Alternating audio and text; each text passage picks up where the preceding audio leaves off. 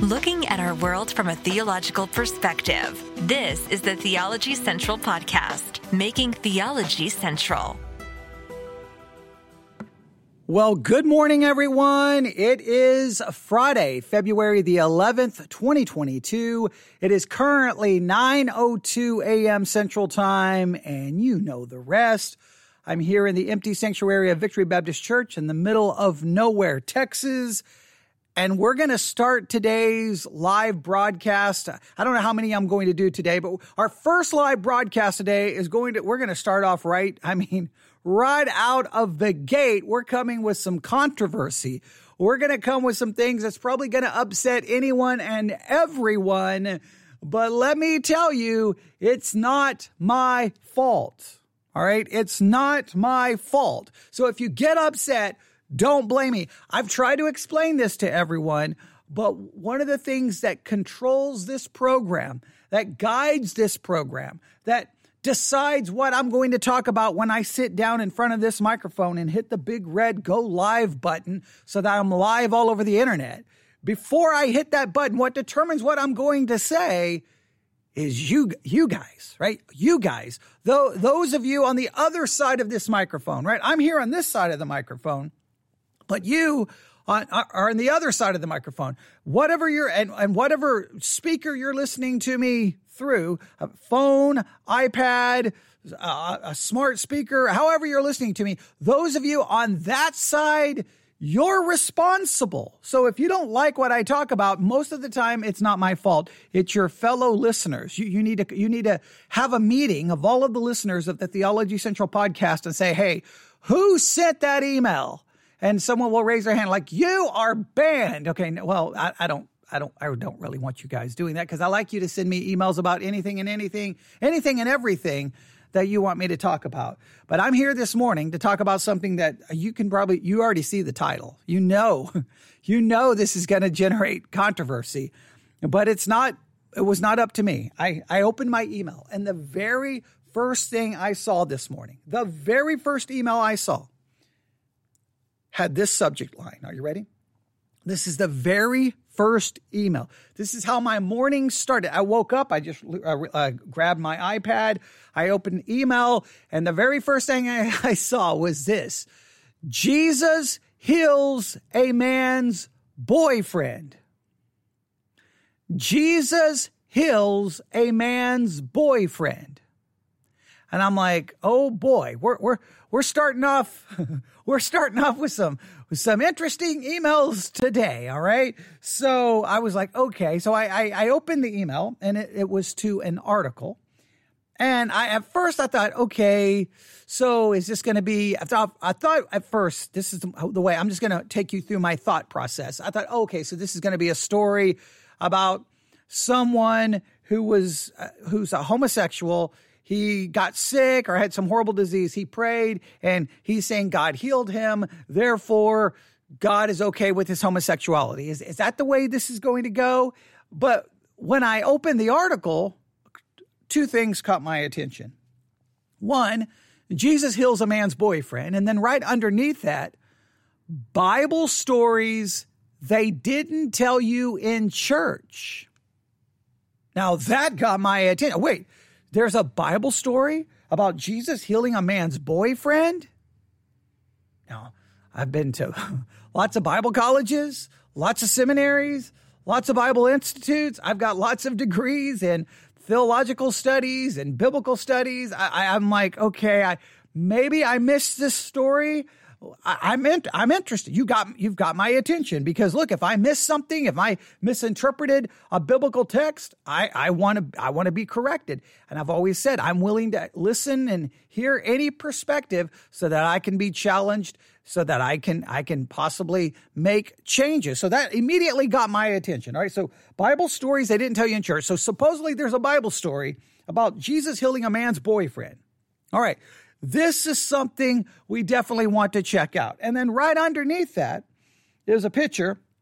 It's clearly of some kind of LGBTQ protest.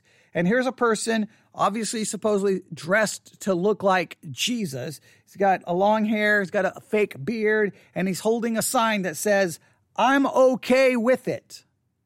I'm okay with it. So clearly, just from the title, the little description underneath the title, and the photograph they have here, I'm getting the idea that what we are about to look at is trying to make an argument that Jesus is okay with homosexuality.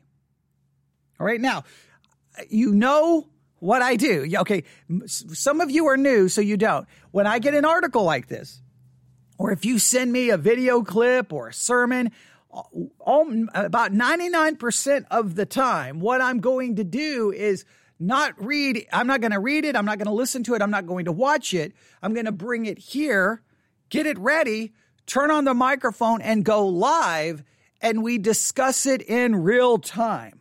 I like that because it doesn't feel rehearsed. It's just like, hey, this is what someone wants to talk about. Let's talk about it in real time. Now, sometimes that proves to be a smart idea. Sometimes that proves to be a really dumb idea, but it's just something that I like to do. So I hope you're okay with that. But let's do this. Now, here's kind of a perspective I have, a philosophy I have.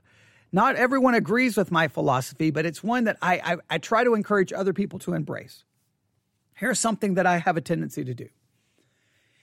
Anytime someone presents an argument to me that is, say, contrary to what I may believe, anytime someone even gives me a doctrinal argument from a doctrine that I may disagree with, what I always have a tendency to do, I try to do this all the time. I'm not saying I'm perfect at it, but it's a philosophy that I strongly hold to. What I always try to do is I will immediately agree initially with the person providing a counter perspective. In other words, the person providing the person putting forth a perspective that goes against mine, I will immediately say, okay, let's go with the idea that your view is right. Then what I do is I start there like, okay, your view is right. Now let's take it to its logical conclusion. Let's ask some questions about your perspective and see where we end up.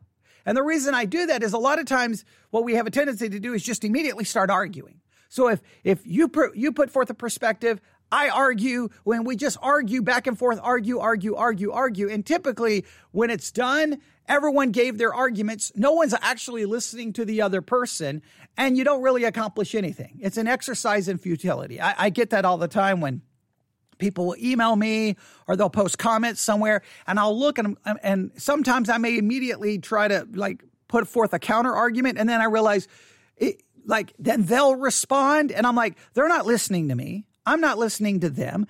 We've already made up our minds. We're just wasting each other's time. So now I have a tendency to either just don't respond to the email because it's like, okay, there's no point. Or sometimes I may try this and say, okay, let's assume that you're right. Let's go with the idea that you're right. Now, here's where your view would take us. Sometimes that's effective. Sometimes even that's a waste of time because sadly, people don't really like to listen to anything different than their perspective.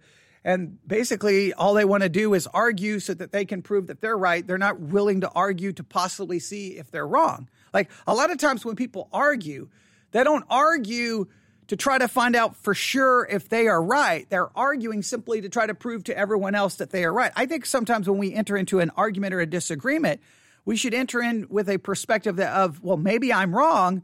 Maybe engaging in this argument will help me realize where I went wrong. But most people don't approach it that way.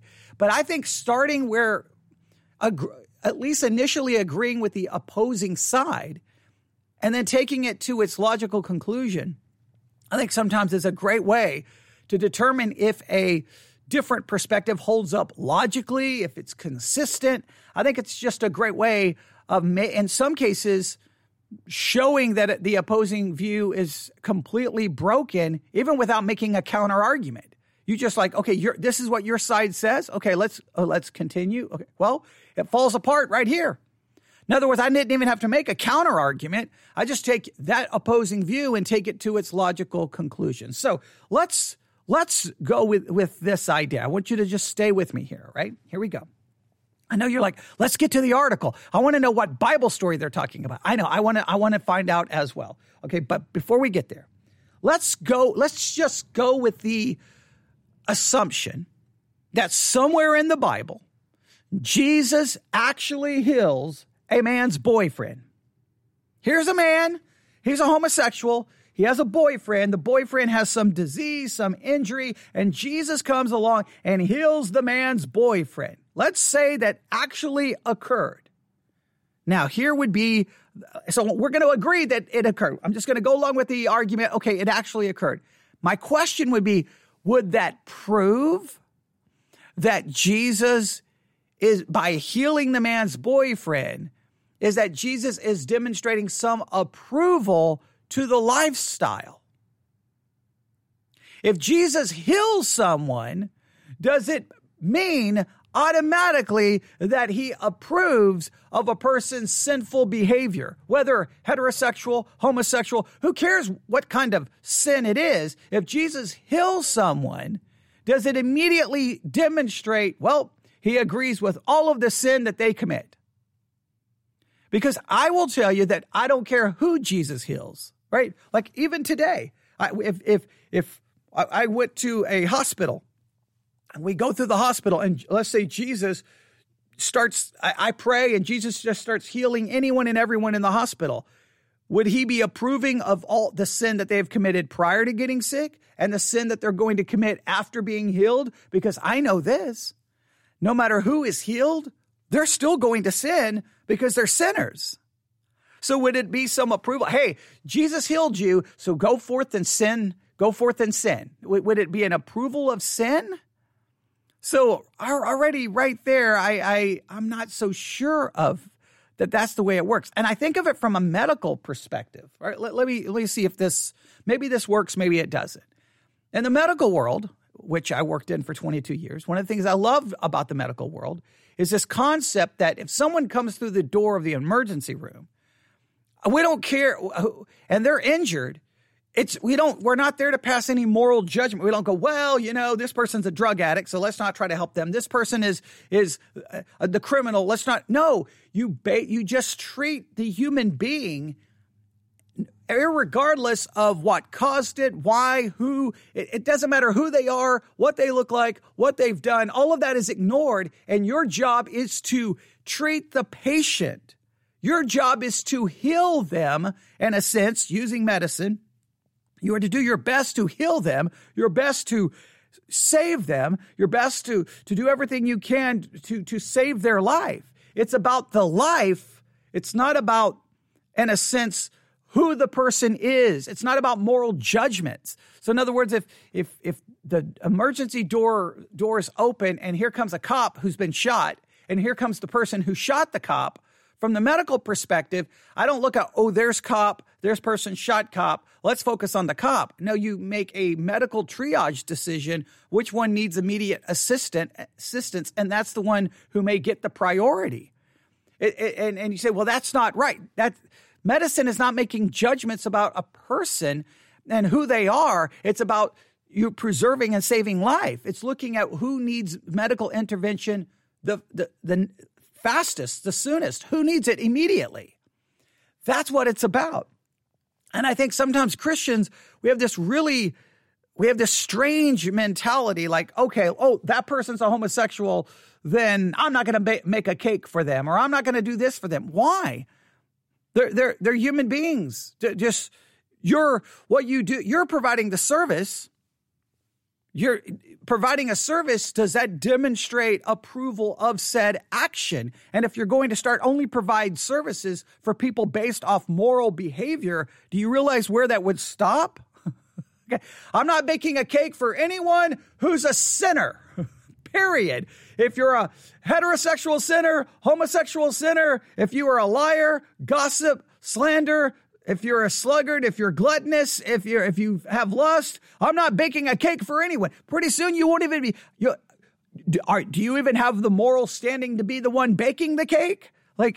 So sometimes it's just this weird, I'm not going to provide services for people who are sinful. Providing the service doesn't indicate one's approval of their action. It's you providing a service for a human being. It's just you. It's like in medicine. I don't say, well, I can't provide health care for someone who's a homosexual.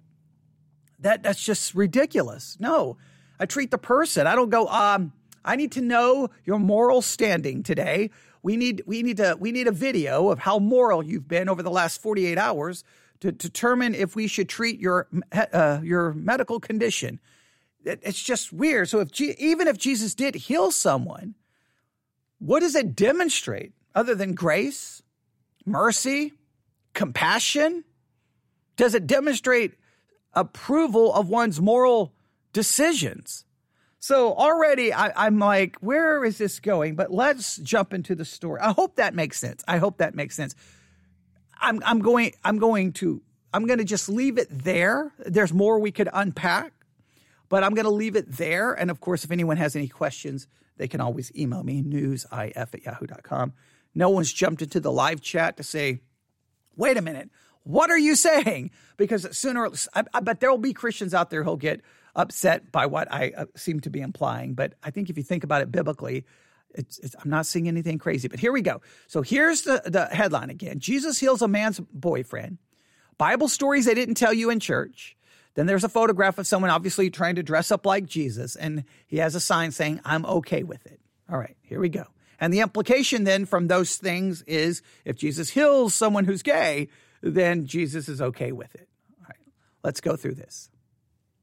If I told you that Jesus once healed a man's boyfriend, and you can read all about it in the Bible, would that have you scratching your head? Underneath that, you bet! Exclamation point. Okay, so it's in the Bible.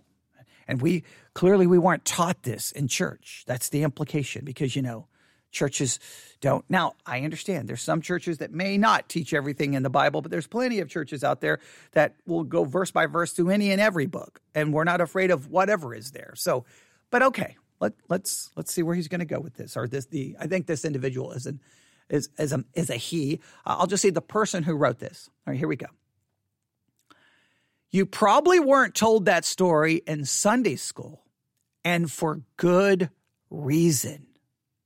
It goes against the prevailing conservative Christian narrative that says there is no way that Jesus would have associated with, let alone affirmed, a same-sex couple.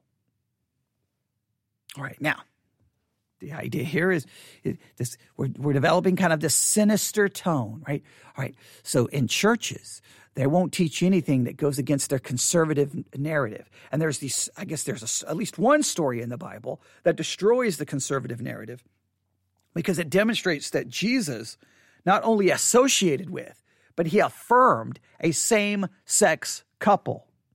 Now, the implication is, now if you take the headline, and now we read this, the implication is, by healing a man's boyfriend, Jesus was affirming the same-sex union.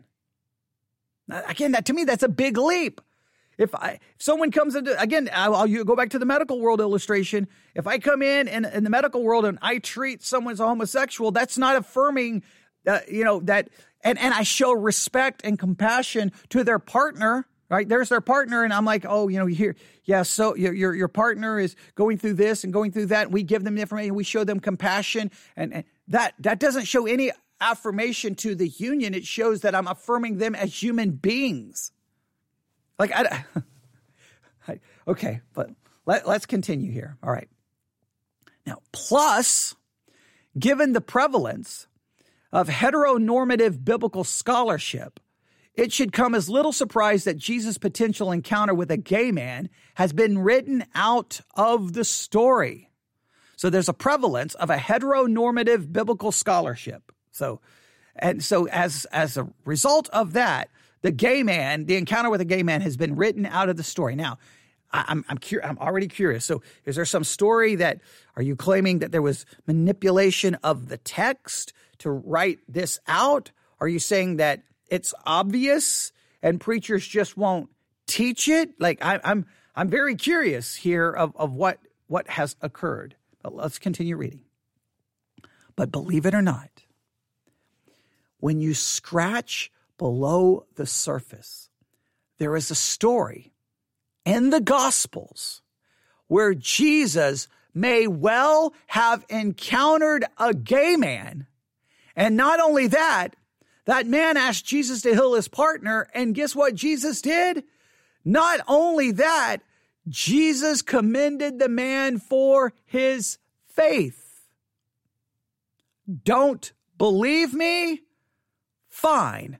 I'll show you the story. Oh boy. All right, here. So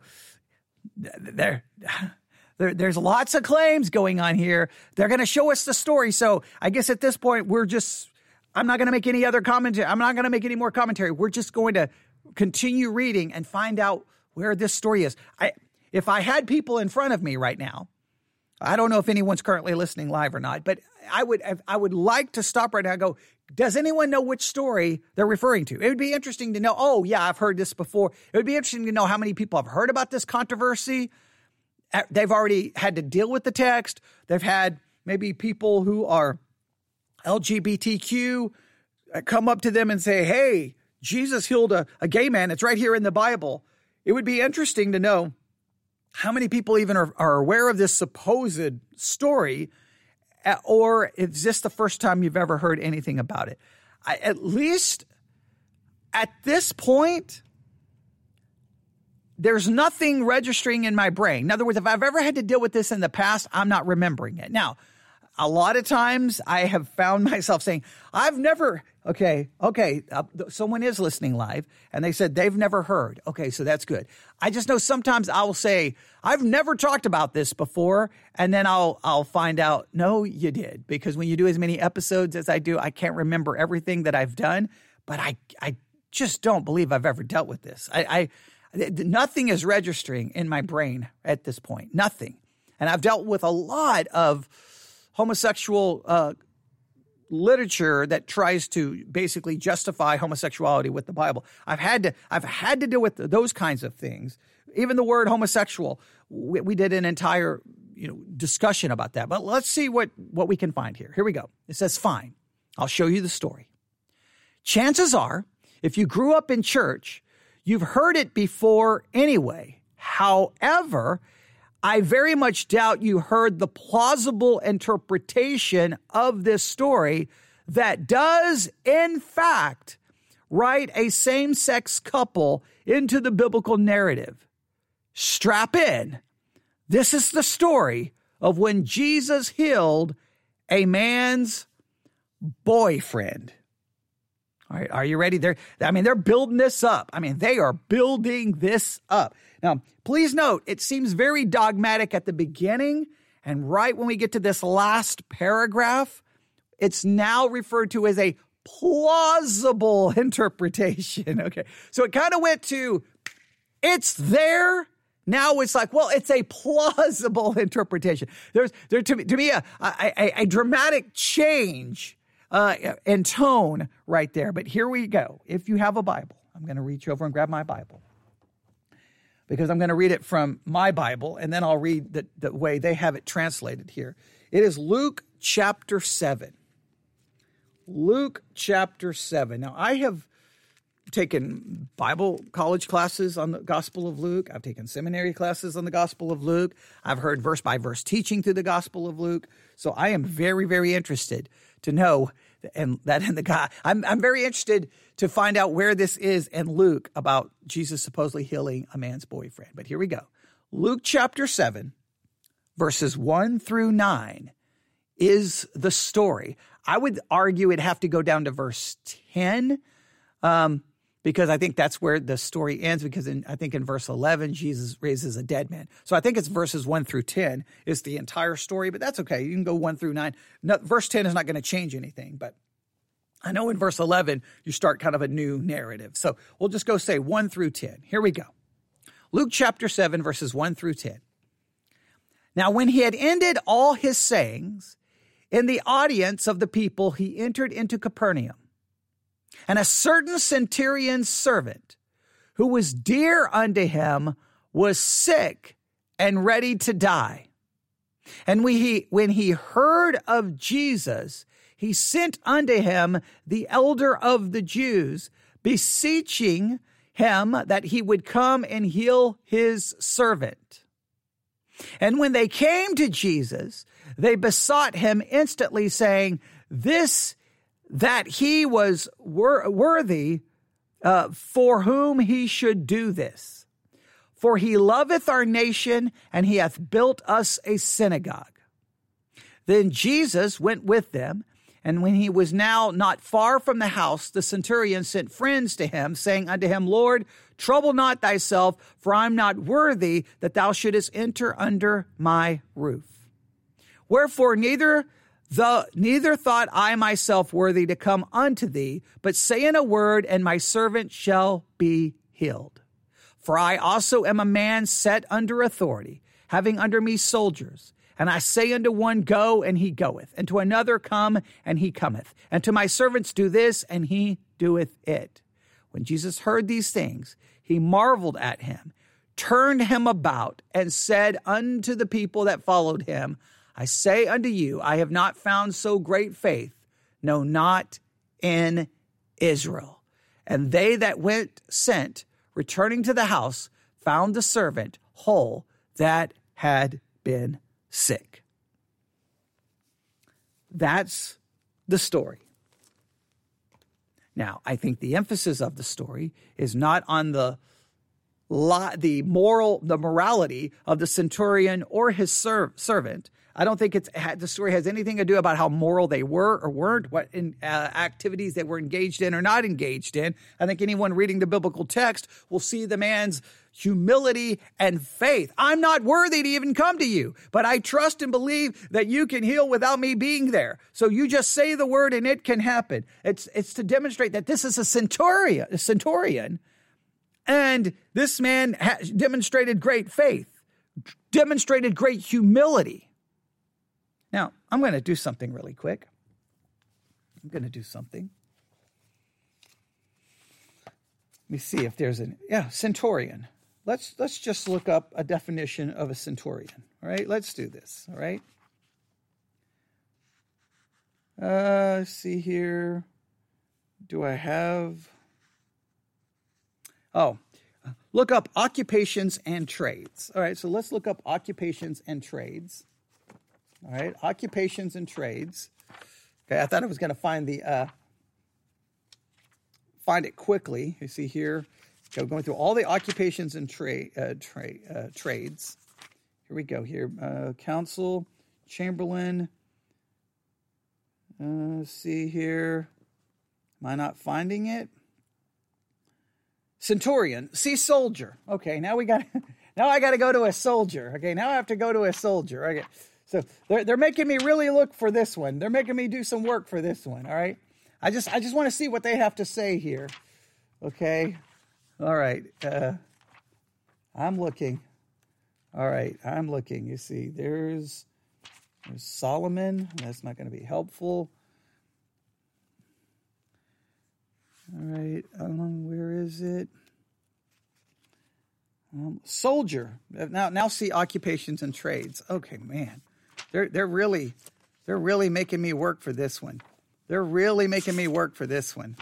All right, so now I got to look up soldier in this section. All right, here we go. All right, there's a messenger, merchant, overseer, serpent charmer, servant, shepherd, trader, or tailor, I should say.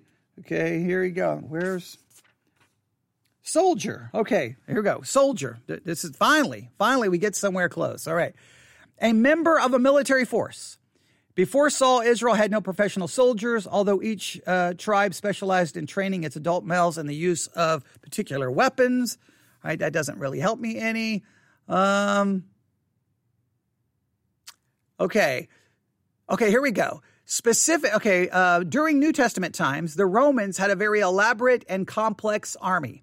Specific Roman soldiers are sometimes mentioned in the Bible. A centurion was a non-commissioned officer commanding at least 100 men. A servant was often the local policeman enforcing the law with punishment pronounced by the magistrate. All right, so we have a Roman soldier. A Roman centurion.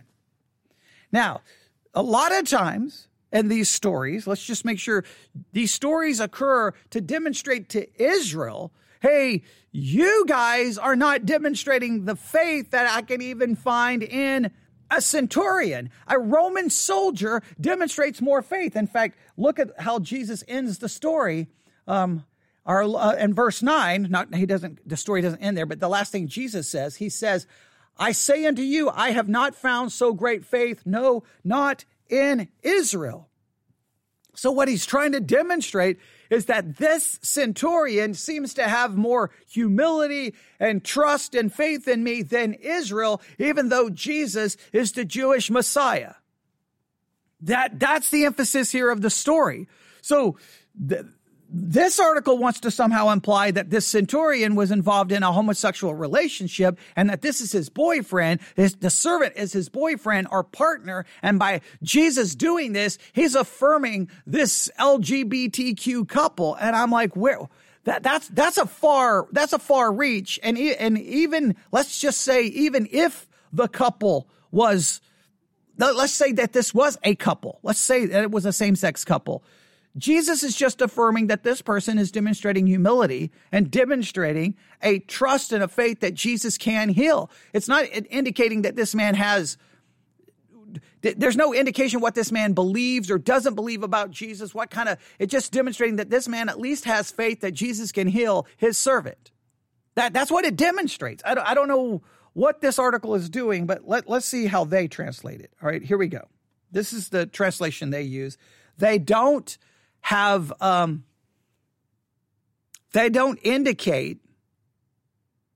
do not indicate here what translation they're using. So I'm just going to read it and we'll see if we can figure it out. Here we go.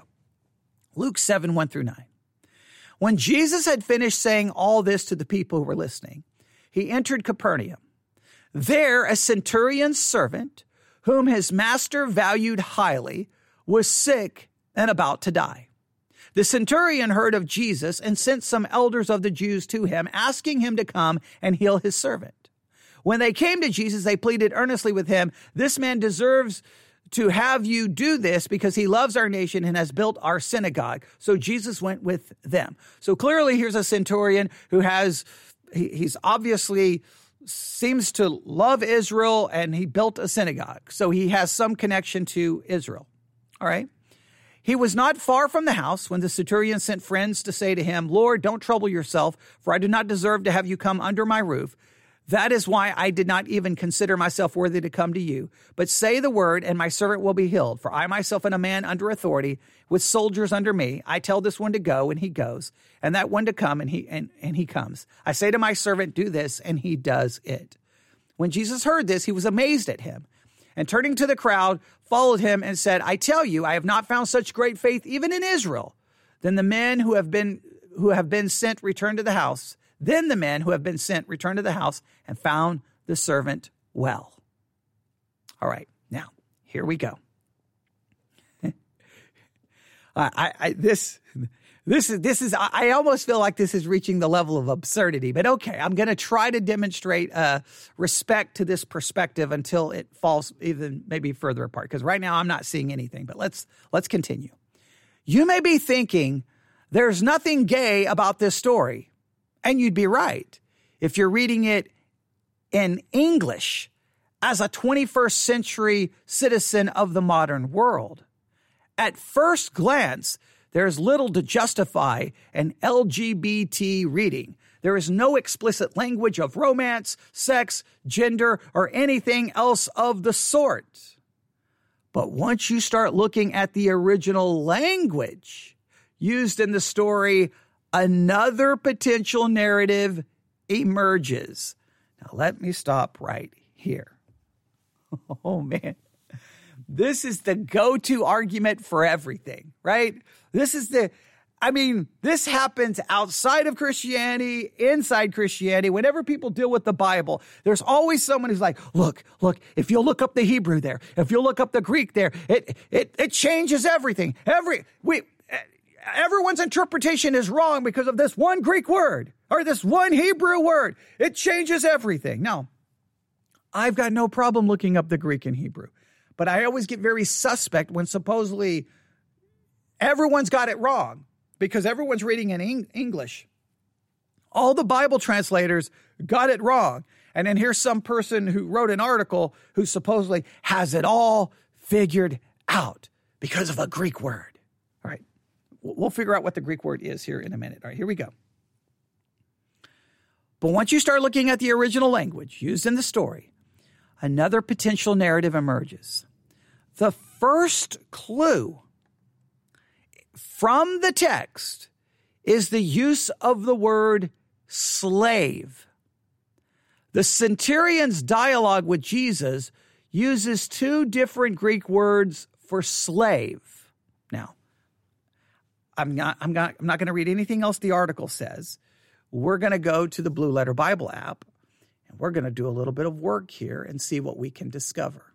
All right? So, Blue Letter Bible app. I'm going to turn up the volume. I'm going to go to New Testament. I'm going to go to Luke. I'm going to go to chapter 7, and I'm going to start looking for wherever the word, I guess, servant, or they said slave, shows up. All right, so I'm going to read it from the Blue Letter Bible app. All right, here we go. Luke 7. Now, I believe this same story occurs in Matthew, so does the same thing happen there? I've got some questions here, but let's just ignore this. Here we go. Luke 7. Now, when he had ended all his sayings in the audience of the people, he entered into Capernaum, and a certain centurion's servant.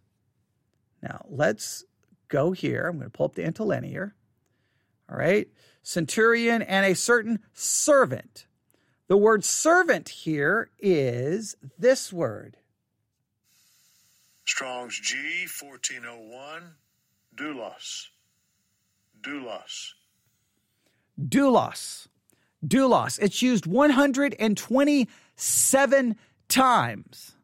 127 times. It's translated servant 120 times, bond 6 times, bondman 1 time. All right? It's outline of a biblical usage. A slave, a bondman, man of servile condition, in other words, to be a servant, a slave, one who gives himself up to another's will, those whose service is used by Christ in extending and advancing his cause among men, devoted to another to the disregard of one's own interest, a servant, an attendant. So it can be a slave, someone who's basically put in that situation, or it can be used metaphorically as someone who gives himself up to another person's will in a sense that I'm a servant of Christ. I give up my will for Christ's will. So it can be used in like I willingly do this, or it can be used like, well, you're made a slave. There's nothing here at all that would indicate anything about someone's sexual preference or a sexual relationship. Nothing here that I'm seeing, but let's see what they have to say here. All right, hang on. Let's go back. I think they're going to make an argument. I think there's 2 different terms here. So that's the first one used in verse 2. All right. So when he heard of Jesus, he sent unto his elders of the Jews, beseeching him that would come and heal his servant. And now that's verse 3. The word servant is used in verse 3. His servant, it is the same Greek word. Strong's G, 1401, doulos. Doulos. All right. The same Greek word is used in verse 3. All right. So now let's go down to verse 4. And when they came to Jesus, they besought him instantly, saying that he was worthy for whom he should do this, for he loveth our nation and hath built a synagogue. Then Jesus went with them, and when he was now far from the house, the centurion sent friends, saying unto me, Lord, trouble not thyself, for I am not worthy that thou shouldest enter under my roof. Wherefore neither thought I myself worthy to come unto thee, but I say it into word, and my servant shall be healed. So that's verse 7, right? What word for servant is used in verse 7? All right. Okay, they do use a different Greek word here. Okay, here is the Greek word used in this verse. Strong's G, 3816, pais. Pais. All right, pais. Now, pais is used 24 times. It's translated 10 times servant. 7 times child. 10 times servant, 7 times child, son, in parentheses, Christ 2 times, son 1 time, manservant 1 time, maid 1 time, maiden 1 time, young man 1 time. Pais is a boy, as often beaten with impunity. By analogy, a girl, a child, especially a slave or servant, a minister to a king, a child, maid, manservant, son, young man. All right? So the outline for a biblical usage is pais can be a child, boy, or a girl. It can be an infant. It can be children. It can be a servant. It can be a slave. It can be an attendant servant, especially a king's attendant minister. All right? So he does use a different Greek word. Now, that is interesting. Now, see, this is why I look at things even that I may initially disagree with. That is interesting that a different Greek word is used. I don't know if I would have ever stopped to consider that. That's interesting. Now, the fact that there's a different Greek word, is that going to change everything? We'll see. All right. That's verse 7. Verse 8, see what Greek word does he use in verse 8? It says, "For I'm a man under authority, having under me soldiers, and I say unto me, go, and goeth, come, and cometh and to my servant, doeth this, and he doeth it." Right? He uses the word servant here in 8, kind of using it in a different way. But what word does he use for servant in 8? What word does he use? He uses this word in verse 8. Strong's G 1401, doulos. Doulos. All right, we're back to doulos in verse 8. Then in verse 9, when Jesus heard these things, he marveled. And he says, "I say unto you, I have not found so great faith in Israel." And when they were sent, returning to the house, they found the servant whole. So there's verse 10. Okay, we'll go to verse 10. What word is used in verse 10? Well, in verse 10. Strong's G 1401, doulos. Doulos. All right. So it's only used only one time is a different word used. Every other time in the narrative, it's doulos, doulos, doulos, doulos, doulos, doulos. Now, does that one change make us stop and go, wait a minute, he using a term here. Oh, this could mean something. This could change the entire interpretation. All right. Let's see what they do with this in the story. All right, here we go. So once you start looking at the original language used in the story, another potential narrative emerges. The first clue from the text is the use of the word slave. The centurion's dialogue with Jesus uses 2 different Greek words for slave. All right. The first is the Greek word, which is the general word for slaves used throughout the scripture and is employed in verse 8, but not in the centurion's direct discourse with Jesus. That's important. The word the centurion uses when he refers to his slave, when he is actually talking to Jesus, is the different term, was a word that referred not only to young slaves, but also to junior partners and male-male sexual relationships. Now, they just made a claim, so let's go back to this. All right. Okay. Whoa, man, this is jumping. This is making some crazy claims here. All right. So let's go back to this. The word that they are referring to here. Okay. So I'm assuming they're referring to verse 8 because that's where he uses the term. Let me hear. No, that's doulos is used there. Where? Okay. I got to remember which verse. He uses the different term. You see here, because he says when he's talking to Jesus, okay, here, for he loveth the nation. Then Jesus went, Jesus hears these things.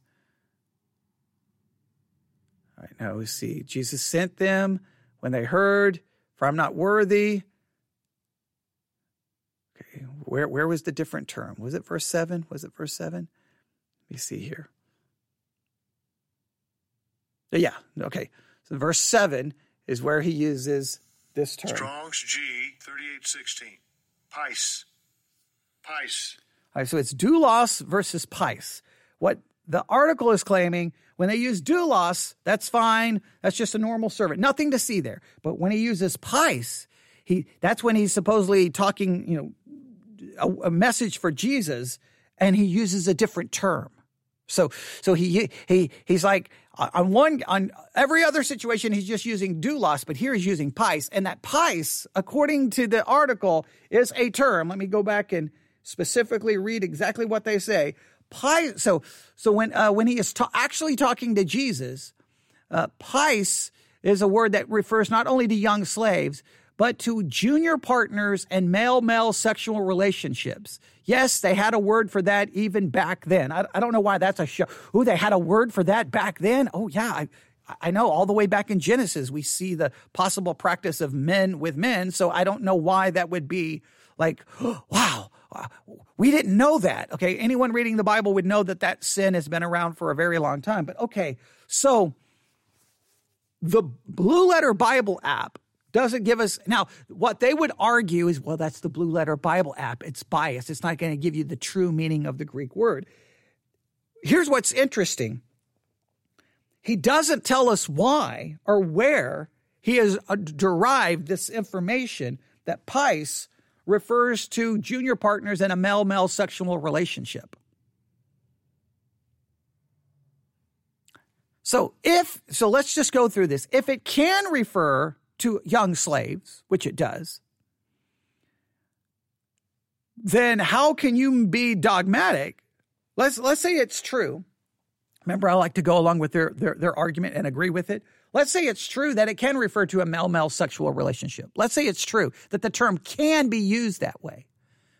Is there anything in the text that would infer that that's how it's being used and it's not simply referring to a young slave? Could it be? No, just stay with me. See if this works. Pais, I want to make sure I say the word correctly. It's pais. Yeah. Strong's G 3816. Pais. Pais. Is it possible, now just see if this works, that doulos is used to refer to just a slave, a servant, but he uses pais to show almost in a term of endearment in this way. He's referring to the servant almost as if the servant is his child, because he's referring to it as, because it's used to, the term pais can be translated child. It's translated child 7 times in the King James. It's translated son and at least 2 times, actually 3 times. So it can refer to a child or a son. Is it, hey, doulos, he's my servant, but he's very dear to me. Pais, he's almost as a son to me. Do we have to immediately infer that this is some sexual thing? Could it be a term of endearment that he's almost treating the servant as his child? And the reason I bring this up is if you look at the story, look at Luke chapter 7, verse 2, and a certain centurion servant who was dear unto him was sick. The text itself shows that he doesn't see this person just as a servant.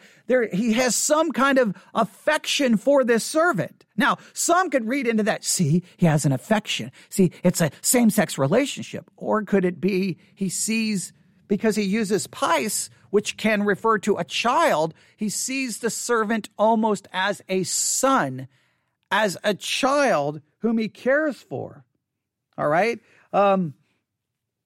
Someone just said Matthew 8:6. Matthew 8:6. Someone has said in the chat.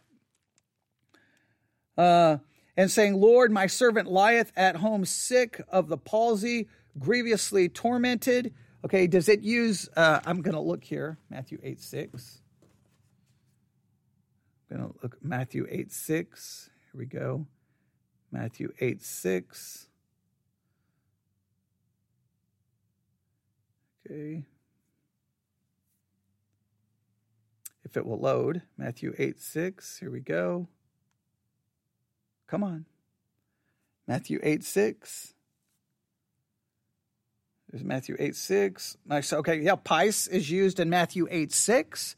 It's so that would be so.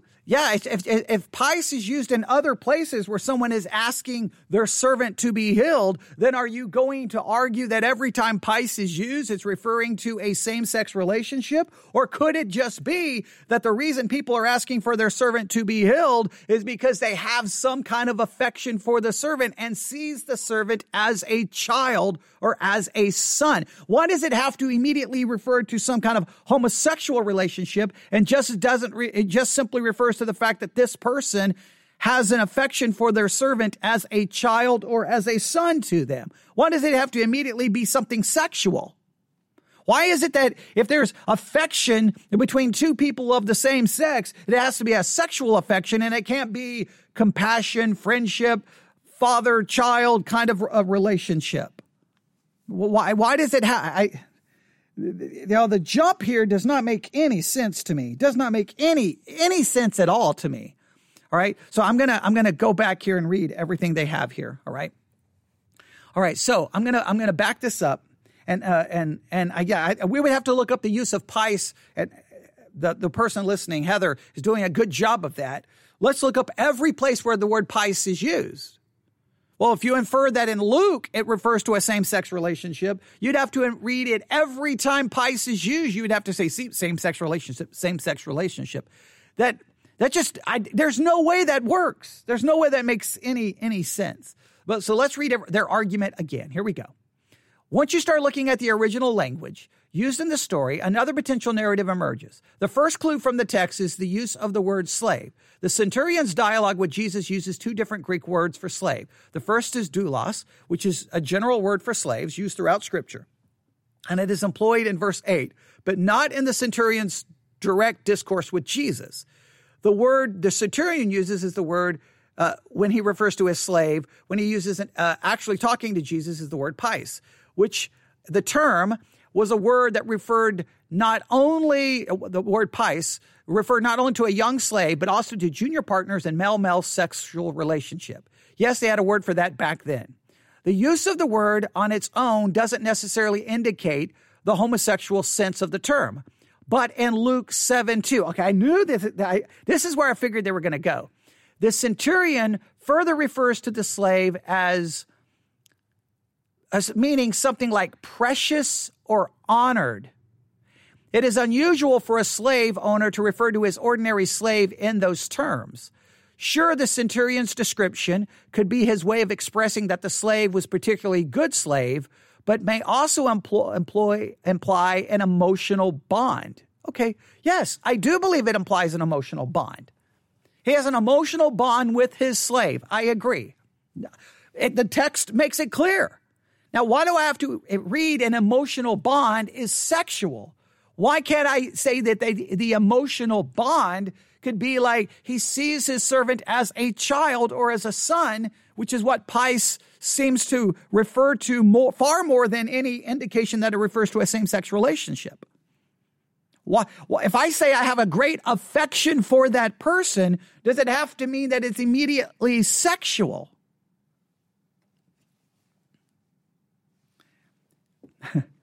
They go on to say, as uncomfortable as it may make you feel, it is well-established fact that sex between men and slaves was not all uncommon in the Roman military. Okay, I won't disagree that was uncommon in the Roman military. I won't disagree. We do get some indication that this Roman soldier may be a little different than the average Roman soldier. Wouldn't we agree? He loves Israel, and he built a synagogue. That may give us some indication from the text that maybe this is not your typical Roman soldier, right? Maybe. And put it this way, even though I can say this, even though it may not have been uncommon for Roman soldiers to have sex with their slaves, even though it might have not been uncommon, you can't tell me that it occurred in every single situation and that every single Roman soldier was having sex with their slave. And if you can't say that it happens in every case, then you cannot guarantee that it was happening in this case. All right? That doesn't work. Well, each of these points taken in isolation does not require the readers of the Bible to assume that same-sex intercourse was involved. I suggest that the sum of the parts taken together indicate that there is a genuine possibility of a sexual relationship between the centurion and his slave. No, it doesn't. How can you say that? You've not even proven where you're getting your information about pious referring to that. I can show you where pious is used to just refer to a slave, and it can be translated son. So if it can be referred to as a son, then this could refer to a relationship as seeing the servant as a son. That would be more possible, more probable than your indicating that it was a same-sex relationship. Now, they go on to say, shocking, right? No, not really shocking because you haven't really proved anything. What makes the story even more compelling is that the centurion, knowing that ancient religious Jews despise same-sex relationships, and much the same way modern fundamentalist Christians do, decided not to go to Jesus himself, but send others to inquire of Jesus. The centurion is trying to be discreet. Do you blame him? No, wait a minute. Is he trying to be discreet, or is the whole purpose of the story showing his humility and his faith? It's just amazing to me what people can do to a biblical text. And let's make this very clear. This happens outside of the church, and it happens behind pulpits all the time when people do weird things to the text of Scripture. So let's just make sure we don't want to be. Let's just make sure as we're pointing the finger going, this is crazy, we always look to how we handle the Scriptures as well. It says, do you blame him? Further, when Jesus tries to come to the centurion's house, the centurion sends word to Jesus, Lord, don't trouble yourself, for I do not deserve to have you come under my roof. That is why I did not even consider myself worthy to come to you. Theologian Theodore Jennings wrote in Journal of Biblical Literature that the centurion knows that religious Jews revile the sort of love he knows. Yet he goes out into the streets to find a Jewish healer and, risking rejection and ridicule, asks help for the boyfriend he loves. Yeah, that's okay. It says, now that's a biblical interpretation you've probably never heard. You know why there's a good chance we've never heard it? Not because there's some grand conspiracy against eradicating anything in the Bible that could possibly be pro-LGBTQ. Maybe the reason we've never heard said interpretation is because it doesn't exist. It's a figment of someone's imagination. But stay with me here, all right? Jesus' response to the gay man. They go on to say, I'd be lying to you if I didn't tell you that the LGBTQ reading of the centurion's story has not been the object of some academic scorn. Yeah, I bet. So now he's going to acknowledge that this idea has been basically scorned by many in the academic world. I could see why, because I know that in your article, you've not done anything to prove at all your interpretation. You've made an inference because of a different use of a Greek word for servant, pais, which can refer to a son, and you've not even acknowledged that the possibility that this could refer to the centurion seeing his servant as a son. You've not even acknowledged that as a possible rendering of it. So yeah, it's going to be scorned if this is the kind of academic nonsense you're putting forth. But it goes on. But I would be lying to you if I said that any embellishment, it goes on to say, I would be lying to you if I said that any embellishment is required for the LGBTQ version of the story to be entirely plausible as well. No, that's just not true. There is some embellishment. You're ignoring what would seem to be the most obvious rendering of it. You haven't even bothered to explain how pais is used in any other parts of the Bible. So there is embellishment. There isn't being honest with the text. So you have not even come close. You've tried to go with the least probable and ignored that which is most possible. That's what you've done here. All right, but let's entertain the idea that Jesus really did have an encounter with a Roman soldier who engaged in same-sex relationship, a not uncommon occurrence in those times.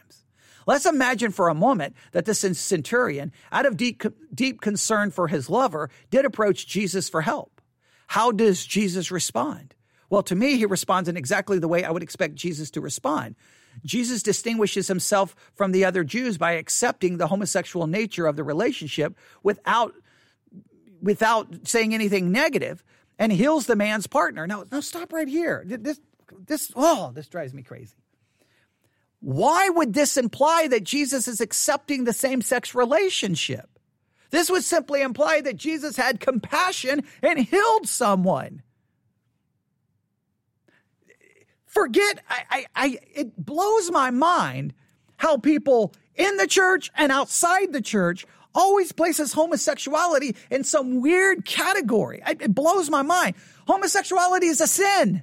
Every person Jesus healed was a sinner. So I don't understand the weirdness that people have with homosexuality. It's like everybody gets weirded out. Every person he healed was a sinner. Every person he healed continued to sin. He raised Lazarus from the dead. Lazarus sinned after he was raised from the dead. So let's say he healed someone who was a homosexual. It would not be proof that he agreed with the homosexuality. It would show that he showed compassion and healed that individual. Jesus went through and healed lots of people. It doesn't say that hey, I'm only going to heal people who will not sin anymore. I don't understand how this would prove some kind of an acceptance for the sinful behavior. It would demonstrate mercy and compassion on someone who was sick. It's just the same way, like if I'm sitting here right now, like I'm sitting here in an empty sanctuary in the middle of nowhere, Texas, and let's say all of a sudden I hear a car crash. And I go running out there, man. And as I run to the car, I see their bumper sticker, LGBTQ plus, right? And I get in the car and there's one person in the passenger seat. They're bleeding, they're hurt, and the driver is yelling and screaming, help my husband, help my husband. And the person driving is a male. And I'm like, well, I'm sorry, cannot help you. We don't help people who are involved in homosexual relationships because, we believe it's a sin. I wouldn't care. I wouldn't give a flip about what their relationship was. I would here's a human being that is hurt. What can I do to help? Call for help. Stop the bleeding. Try to ensure that they don't move to do anything to provide a spinal cord injury or a neck injury. Do everything I can to protect, to try to make sure no other traffic comes in and hits the car. I would do everything in my power to save and preserve that life. And I would do everything I can to comfort the person who is upset about his partner being hurt. And I would not care at all about their sexual relationship. I don't get it. Even within Christianity, it's this weird thing like, if I do that, I'm going to show that I agree with their same-sex relationship. But you don't think the same way about ever a heterosexual who walks into your business that you're agreeing with their improper heterosexual relationships. I don't get the weirdness that everyone has with homosexuality. It's a sin. Congratulations. Wow. You found a different sin than I commit. But I'm a sinner too, and everyone else. So I don't know why it would prove anything, but okay. I don't know. Yeah, whole thing is irritating me the more I read this. He goes on to say, does the fact that Jesus says nothing about same-sex relationship imply his tacit acceptance of the practice? I'll let you decide. I'm sure I'll cop my fair share of hate for daring to suggest the very idea. No, I'm not going to hate you for suggesting the very idea. I don't hate you. I disagree and think that you're being completely disingenuous with the text, and you're so much trying to read your ideology into the text that you're completely ignoring basic logic questions and basic interpretive questions. Could it be that this is simply a servant who loves a centurion who loves his servant as a son? That's plausible because the word pais, it's translated that way literally in the Bible as son. My personal view is that the centurion ought to be celebrated as an archetype of gay discipleship. What?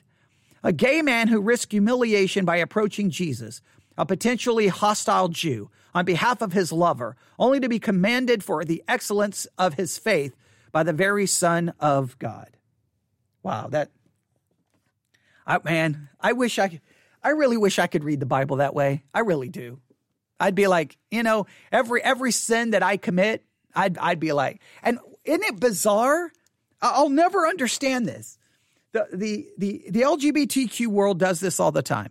If there's a text that they think they can either put homosexuality there and put it in a good light, or if there's a text that they can make it no longer seem to condemn homosexuality, they will bend over backwards to make those verses either celebrate homosexuality or not condemn homosexuality. Well, then go through the Bible and do that for adultery, fornication, lust, drunkenness, murder, lying, slander. Let's just get every sinner off the hook. Why is it like, it's like on one hand, the church always wants to treat homosexuality as like some sin that is like radically different than every other sin. And then, and at the same time, homosexuals want to do everything they can to excuse homosexuality. Well, if you're going to excuse it, then just excuse everybody. And if you're going to condemn homosexuals in some radically different way, well, then maybe you should take a few minutes and just look at yourself and all the sins you commit. The whole story here is just bizarre to me. Yes. It's been said about David and Jonathan too. That's typically the story everyone goes to is David and Jonathan. That's typically the story everyone runs to. So this one just took me by surprise because it's supposedly they're trying to make Luke 7 say something that I just don't see that it's saying. So here I'll end with this. I know we've already gone over an hour, but that's okay because this really deals more. Make sure you understand this. This is very important. I tell my church this all the time. So I know most of the people listening live are longtime listeners, so you're already going to know what I'm going to say. So this is very important. Now, give me 1 second. I'm going to open up the Spreaker app just in case I don't miss anyone's comments. All right, here we go. Listen to me carefully. This is not an issue about homosexuality. This is an issue about biblical hermeneutics. So many debates that happen sometimes, like it's easy to turn this into an argument about homosexuality. This is about biblical hermeneutics. This is about reading a text that I think could easily be proven based off the use of pais in other places and how pais is translated in other places, that this is simply refers to a centurion who loves his servant as a son or as a child. That's what it's about. Someone's come along, taken the text and tried to infer and try to say, well, it's at least possible, it's plausible, but they didn't do anything to even prove plausible. They showed no other place in the Bible where pais would be used referring to a same-sex relationship. They don't even tell us where they derive that information. And even if pais is used maybe outside of the Bible to refer to a same-sex relationship, right? It doesn't mean that in this particular case, that's what's occurring. In other words, think of it this way. The word love. The word love can refer to the love between a man and a woman. Someone could use the word love to describe the love between a man or a woman and a woman. Doesn't mean every time I see love, it has to imply that it's referring to the love of a homosexual type. That it doesn't mean that. So even if you try to argue that pais is used somewhere to refer to same-sex relationship, the context here doesn't have to infer that any way, shape, or form. And clearly, the text demonstrates this. The centurion had some kind of affection for the servant. The centurion seemed to be very different than other centurions because he loved Israel and he built a synagogue.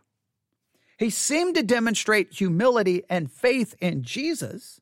So it's possible that the love he has here, because the word pais can clearly mean this, that he sees his servant as his son. And that's why he wants him healed. Not because he sees him or that's his secret gay lover, which doesn't seem to go at all with the text. It's not about homosexuality. It's about the mishandling of the text. And listen to me carefully. People outside the church twist scriptures, people inside the church. So whenever we see some egregious, horrible twisting of scripture like we're witnessing here, let it first be a warning to us to look in the mirror to make sure we don't do this with the text. Because just as tempted as someone who wants to support homosexuality may be to twist the scriptures so that they can engage in homosexuality, I can be just as tempted to twist the scripture to excuse things I have done or things I want to do. I can twist scriptures to justify myself just as much as someone who's LGBTQ. Heterosexuals have been twisting scriptures to justify their behavior forever. So it's not a homosexual thing. This is a biblical hermeneutical thing. All right. We'll stop right there. What an interesting way to start my morning, okay? Now, I've got another email that we'll talk about in the next live broadcast, all right? That's coming up in about 5 minutes. So thanks, Heather and Will. They're always listening. I really do appreciate that. It's always good when you're talking. It's just amazing when I'm here trying to do a podcast. If I don't know any, I always have to assume people are listening, but the second I know someone is listening, it's just a whole different vibe comes over the broadcast. So whenever you're listening, letting me know, it really does change the whole atmosphere when I go back and listen. So there you go. I know we talked about a lot of controversial things yesterday, and I don't always just like chasing the controversial things, but I have to deal with things that are either, well, in this case, was emailed to me. So, all right. Thanks to the person who emailed me, and, hopefully that answered your question. All right.